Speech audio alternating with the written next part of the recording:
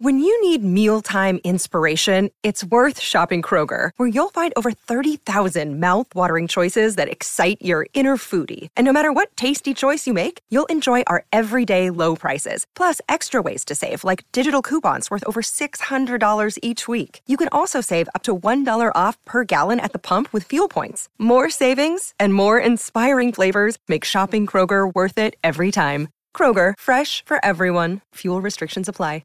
With threats to our nation waiting around every corner, adaptability is more important than ever. When conditions change without notice, quick strategic thinking is crucial. And with obstacles consistently impending, determination is essential in overcoming them. It's this willingness, decisiveness, and resilience that sets Marines apart. With our fighting spirit, we don't just fight battles, we win them. Marines are the constant our nation counts on to fight the unknown. And through adaptable problem solving, we do just that.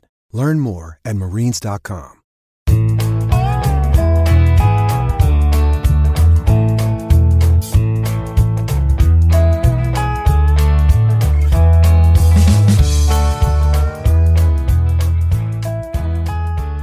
It's Wednesday, December 8th, and you're tuned into the Cleveland Baseball Talk podcast. I'm Joe Noga, joined by Paul Hoynes. Lindsay, I'm sitting here as we're recording this. I'm watching Sandy Koufax shut out the Twins in Game 7 of the 1965 World Series on MLB Network. That means the lockout is still in effect and nothing else is going on. Hey, Sandy Koufax is great, and I love watching him pitch. It must have been murder trying to face this guy as a lefty. He was dominant in this game. But I sure would like to be talking about current players and teams and moves and strategy. It doesn't look like that's going to be happening anytime soon. Yeah, that's for sure. I think that World Series was the one when I think Mudcat Grant won maybe two games in that series for the Twins. I know.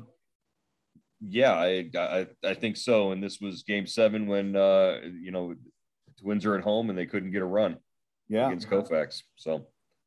And Tony Olivo finished second in the MVP voting that year. That's crazy. It's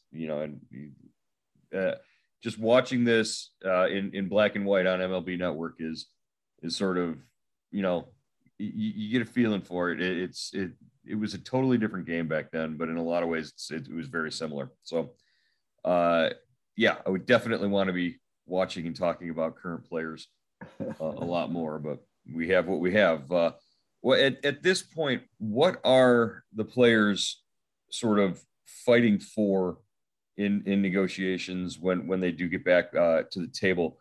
What do you think one thing that they want to see definitely changed in the CBA moving forward that it can happen at least?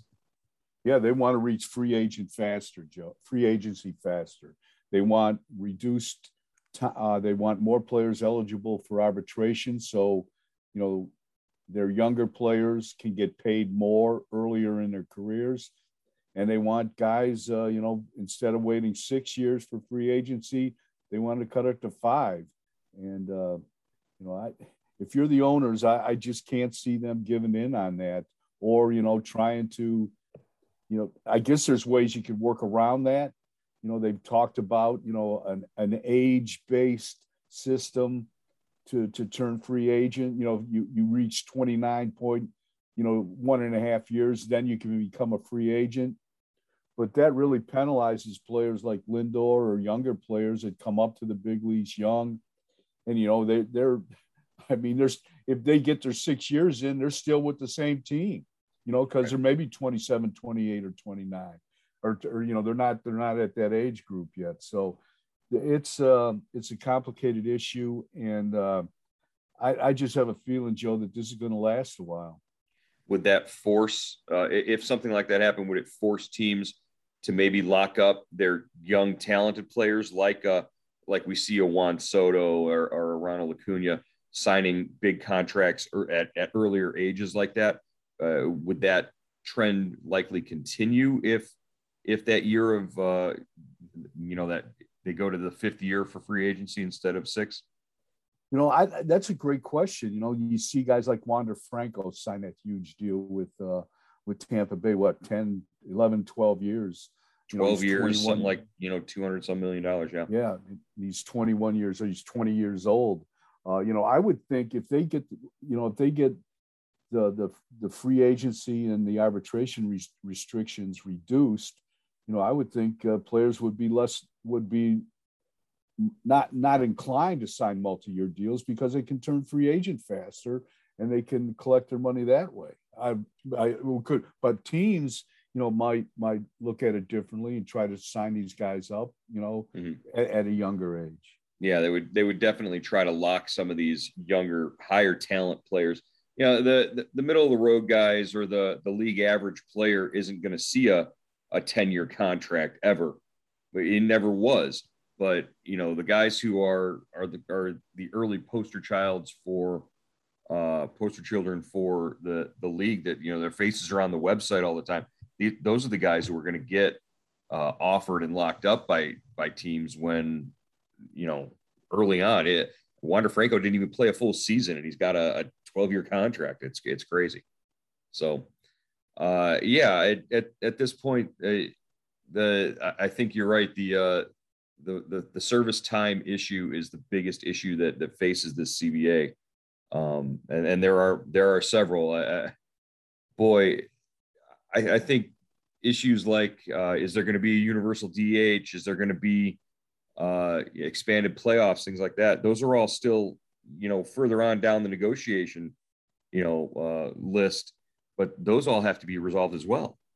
Yeah, and definitely, I think it sounds like the universal DH is going to get, whenever this comes out in the wash, that it will be, the universal DH will be accepted, but the expanded playoffs will be 14 or 12 teams. I think the two sides are going back and forth over that. But the thing that kind of jumped out at me and listening to Rob Manfred's post, press conferences after the lockout was declared, was that they haven't even talked about, on the field issues, a pitch clock, automated umpires, there's something else there, the shift, banning the shift. They tabled that, and because it was such a, caused so much friction between the sides. And Manfred said, we tabled it with the idea we won't even approach it till midterm coming on the next basic agreement. So, I mean, they've been talking about this for years, and now they're going to table it, 3 years down the road if they get another 6 or 5 or 6 year deal. So that kind of came out of nowhere. Yeah, I didn't even realize that was the case with the on-field stuff. Those were things that were coming up, back when Cleveland was in the World Series. So this is 5 years ago that they were talking about all these pace of play initiatives and things like that. So interesting that those have been tabled and are sort of, not going to be part of this basic agreement conversation in there. Like you said, there are bigger fish to fry. The Players Association sets their sights on a few issues, and that's where you want to make the major changes. So, yeah. And as of right now, we're still not even at the table discussing. So it'll probably be after the holidays when we get to that. There's one thing, Joe, that kind of jumped out at me. The owners have suggested or put out there, a draft where it would be a lottery draft like the NBA. So, that would appease the players in terms of, their concerns about tanking. So, that seems like that makes sense to me. That would be an interesting concept right there. Yeah, a draft lottery would be interesting. You could make a whole event out of it during the playoffs or whenever you wanted to do that. So we know how Major League Baseball likes to turn these things into like jewel events for themselves. So yeah, that's interesting to see if that happens as well. On the nuts and bolts side of things, we found out there are 6 candidates now for the Mets job. So whoever will be tending to the dumpster fire at this point, Brad Osmus, Joe Espada, Bob Guerin, Don Kelly, Matt Cataro, and Buck Showalter. I believe Showalter's getting his interview via Zoom today. We'll see. Word is that it's Showalter's job to lose, but it'd be his fifth job, his fifth managerial job in Major League Baseball. At this point, do you think his heart is in it? Yeah, I think his heart is in it, Joe. But he is a guy that, you either love this guy or you hate him. It's his way or the highway. He comes in and he really, he's great to talk to. And he knows baseball inside and out. But he can wear on you. I think he wears on the front office, and But I think for a team like the Mets in their state, after what they went through last year, that might be the best bet. And it's a short shelf life, 3-4 years, and you're probably on to the next guy. But I think Showalter is probably a good choice there. He could handle the media, and I was listening to the radio today, and Scherzer, I guess there was a report that Scherzer kind of recommended him. So, and Scherzer just signed a 3-year, $130 million deal for the Mets. So maybe they'll listen to Max. Yeah, that would make Showalter the inside favorite right now, I guess, as it stands. And we found out word Yasiel Puig has received an offer from a KBO team, the heroes of the KBO in South Korea there. Yasiel Puig hasn't played in the big league since he was with Cleveland a couple seasons ago. You think we'll see Puig play in the Korea baseball organization? Yeah, I think if Puig wants to keep playing, he should go to Korea. Because I really don't think anybody's going to touch him here with the big league in the big leagues. It just you don't go 2 years without playing without a reason. I mean, and I think he's healthy. Every time he was posting all those videos earlier this past season of him working out on the beach where he played in Mexico, I think, for a while. Yeah. And but no one has gone near Yasiel, and I'm not. He comes with a lot of baggage, and God love him. He was fun to talk to in Cleveland, but he rubs you the wrong way a little bit. He rubs management, and that's what I was going to say. He rubs managers the wrong way. Managers and teammates, he rubs the wrong way. Media, he's all right with. Any guy who licks his baseball bat, I still have questions about stability wise. But yeah, there's a reason why he and Terry Francona didn't get along, didn't see eye to eye on a lot of things. And Joe, his whatever he hit one home run with the Indians. What did he hit? One or two, yeah. I think his power kind of like evaporated too. So I don't know what that was all about. But he still great arm. Really liked him in the outfield. He still really liked to uncork throws from right field. He loved to show off his arm, didn't he? He did not hit a cutoff man, I don't think. So no. Not a lot. Hey, tomorrow we will come back at you with our baseball holiday gift guide, sort of a Secret Santa setup. We'll talk a little bit about baseball gifts for teams and players and executives throughout baseball that we think would be the perfect fit. We'll run down our holiday gift guide for baseball on tomorrow's show. Today we're going to get into George Valera, Cleveland's number 2 overall prospect, according to MLB Pipeline, not ranked in the top 100 prospects by that site, but Valera is certainly positioning himself to have an impact at the major league level. He's sort of the guy in waiting right now, the guy that everybody in Cleveland, everybody with the Guardians, is sort of waiting to see and waiting for him to arrive here in the outfield. Can George Valera, at the ripe old age of 21, someday be the savior for Cleveland's outfield? Yeah, definitely. This is a team that needs outfielders, that's had a hard time developing guys, really developing them and getting them to the big leagues and keeping them in the big leagues. We've seen, Tyler Naquin and, Bradley Zimmer. They had Frazier, he's gone. So lots of outfielders, but not too many guys that stuck. And this is their next best hope right here.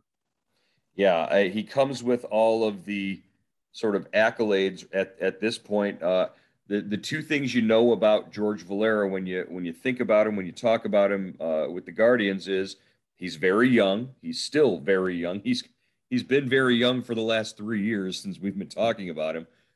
He's very young and he's very patient, and he hits everywhere he plays.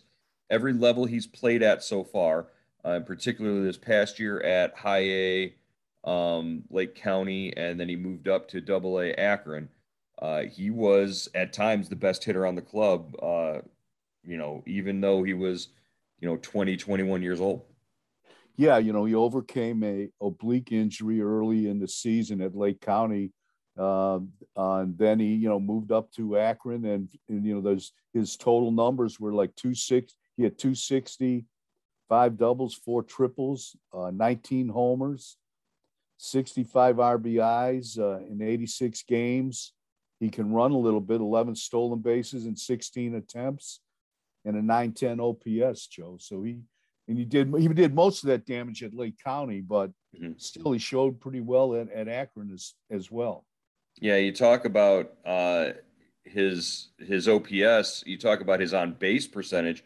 This is a guy who has sort of an uncanny command of the strike zone. Pitches he takes, pitches he can recognize spin on a baseball. He knows how pitchers are going to attack him, and this is at a very young age. I mean, it helps that he's a native of the Bronx. He's from the Bronx, moved back to the Dominican Republic when he was young, and that's why he was an international draft pick.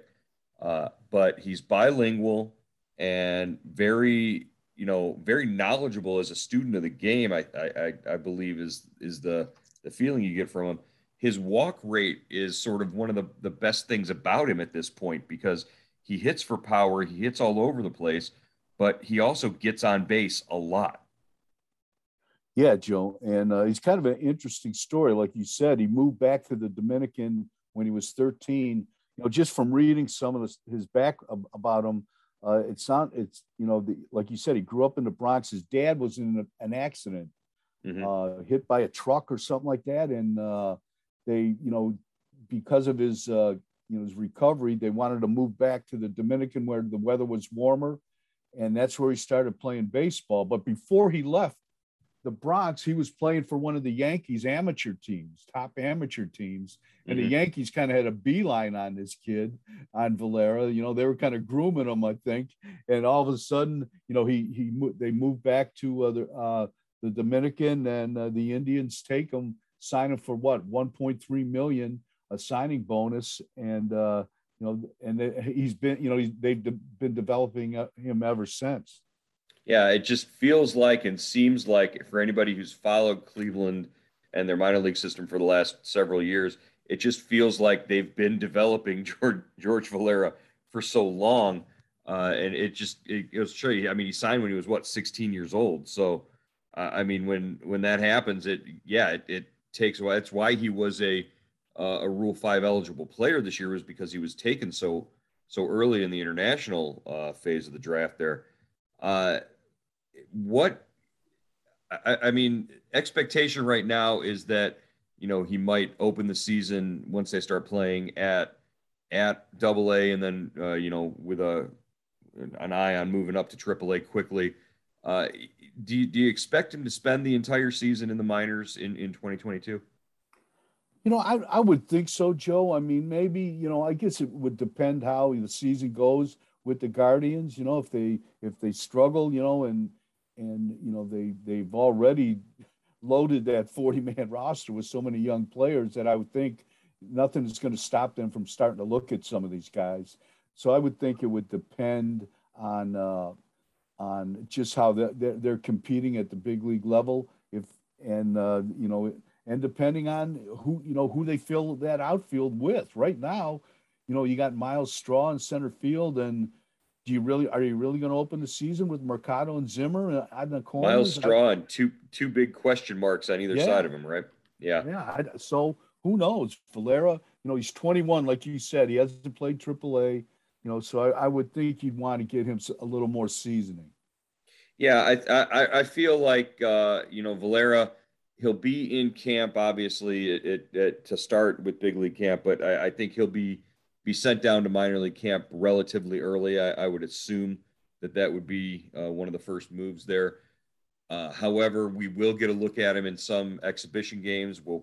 They probably will try to keep him out of Tito's, keep him out of Tito's sights there, because Tito tends to fall in love with guys like that, and Chris Antonetti and Mike Chernoff might have other plans. They do that with pitchers particularly, but they don't want Tito getting thoughts of, oh, we could use this kid right now in our lineup when it's a little bit too early for him. I can I don't see them opening the season with Mercado and Zimmer on either side of Straw, but I definitely don't see them opening the season with Valera anywhere out there at all. He could probably use a full or the majority of a season at AAA. I think he's in the position that Gabriel Arias was sort of in at this time last year. Hadn't played any AAA, so give him the full season at that level, and then see what he can do when he comes to camp the following year.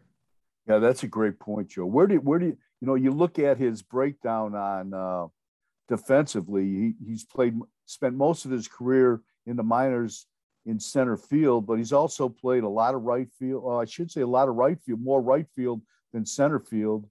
And like all Indians outfielders, they play them all over the place. They make sure they play all three outfield positions. He's played 44 starts in center, 25 in left, and 63 in right.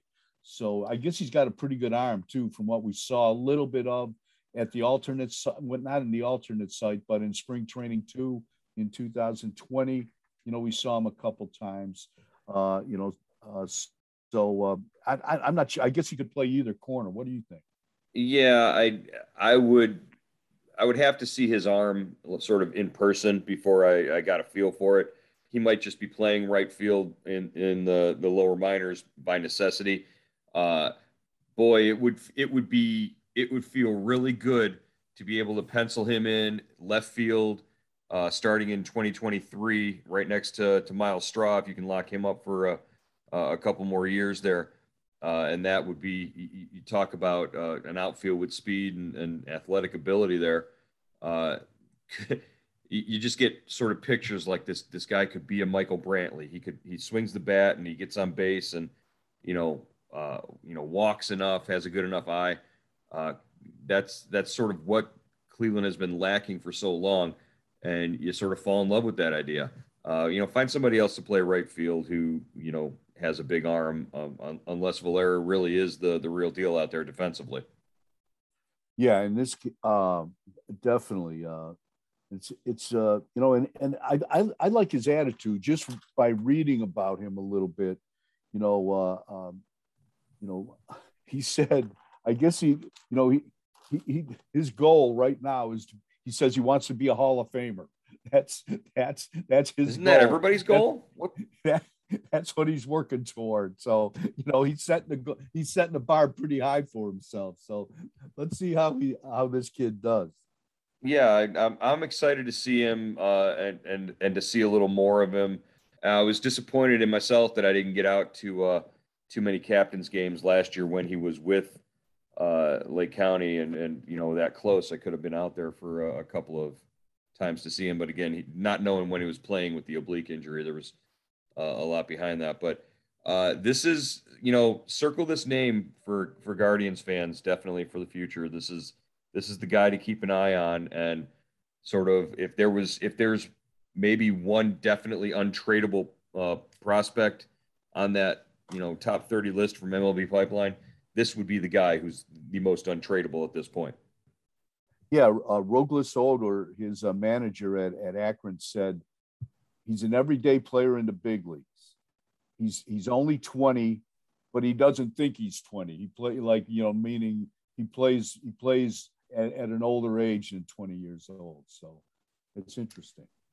All right. To wrap up today's podcast, just came across hot off the presses, Hoynesy. We have breaking news. Jack Graney has been elected to the Hall of Fame. The former Cleveland play-by-play man, longtime broadcaster for the Indians, has been named the Ford C. Frick Award winner. He will go into the Hall of Fame in 2022. Long time waiting, and this was Jack Graney's time. He's going to the Hall of Fame. Yeah, that's great. And he played forever for the Indians too. Was he an outfielder for the Indians? He was one of the first broadcasters to make that transition from playing to being a full-time broadcaster, and he's a legend in Cleveland. So yeah, there's that great quote on him on the wall in the lunchroom at Progressive Field. What's it say? I leave all the fancy words to the other guys. I just follow the baseball. It's classic. We'll have more on Jack Graney tomorrow on the podcast, but Hoynesy, we'll wrap it up today. We'll talk to you again Thursday here on the Cleveland Baseball Talk podcast. All right, Joe.